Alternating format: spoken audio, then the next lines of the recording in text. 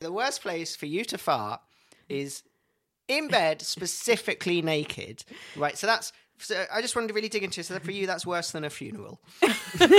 Or a broken down elevator. Oh, God. I don't know, yeah, I guess. Or court. Yeah. Or during your wedding vows. What is it about not wearing clothes that makes farting in bed just so much worse? I mean, if your sheets are freshly cleaned, like the smallest amount of even just like colourful gas, you would have to change the whole thing, wouldn't you? Would you?